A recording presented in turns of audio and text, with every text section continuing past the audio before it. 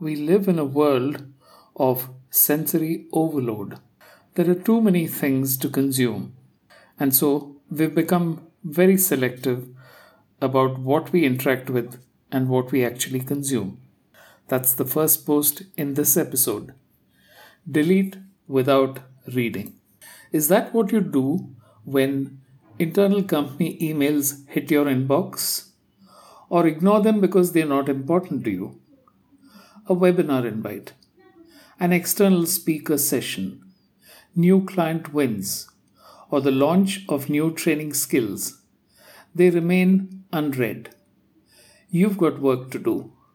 Your senses are tuned to respond to emails from your immediate boss or from clients you handle. That's super important. The rest can wait. This is where the insider bias works against you. You shrink your world to fit your role and responsibilities and become oblivious to how your company is advancing or not. Your eyes are on that promotion in the next year or so, and you're competing with 2 or 3 other contenders in your department. It's the wrong thing to focus on. Internal emails tell you everything: where the company's business is growing and where it's shrinking. And you think it doesn't concern you. Different dynamics operate at higher levels across the company and the markets. And if you don't keep your eyes on it, your role may not even matter in 2 years. Learn how the company you're in delivers value and where you can make a difference. That is your insurance.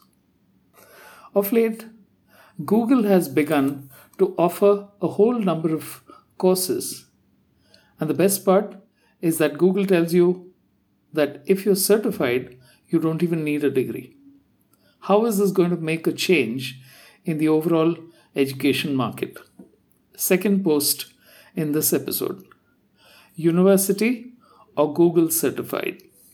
The competition always comes from a direction the establishment doesn't expect.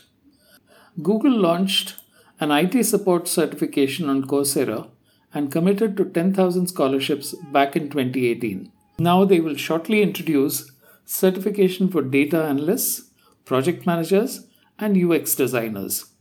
The course takes 3 to 6 months to complete for learners who satisfy all requirements.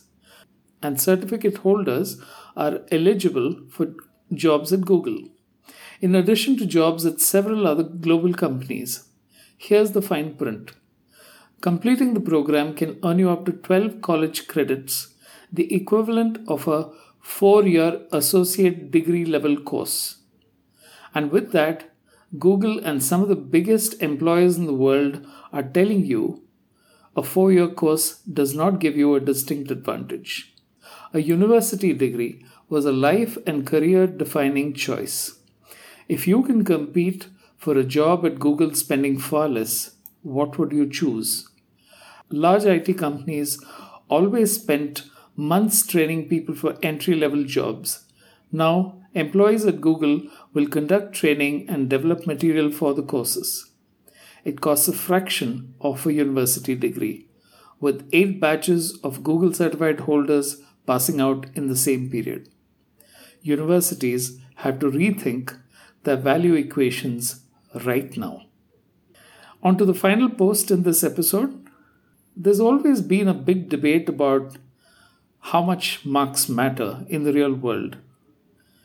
Parents are hell-bent on ensuring that their children score the highest marks in class, and it's drilled into students that they need to aim for 100% every time. Do your marks matter? Yes and no. Parents have the deciding vote on it right through school.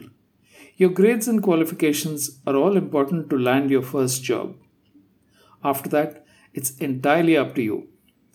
On the job, you don't command more respect because of the grades you get in college. As your experience grows, it becomes your portfolio. You'll need your degree for fulfilling statutory and HR norms, but that file goes into your records and stays there. In a sense, it's going back to first grade. How you progress depends on what you achieve. For some people, especially in marketing and sales, the track record is their report card, and it literally takes them places. But technology changes can impact careers adversely as well. It makes sense to watch what's happening within the company you work in. If your company is pivoting to a different market or changing its business model, it's time to add qualifications that matter and plan your move to divisions that are seeing explosive growth within. It keeps you going for a while before the next big thing takes over, whether it's IoT or AI or ML. Adaptability, not experience, becomes your guiding factor and your trump card. If you enjoyed this newsletter, please consider sharing it with friends or tweeting the link. The more people we can get to tune in every week, the merrier. Thank you. Until next week, then.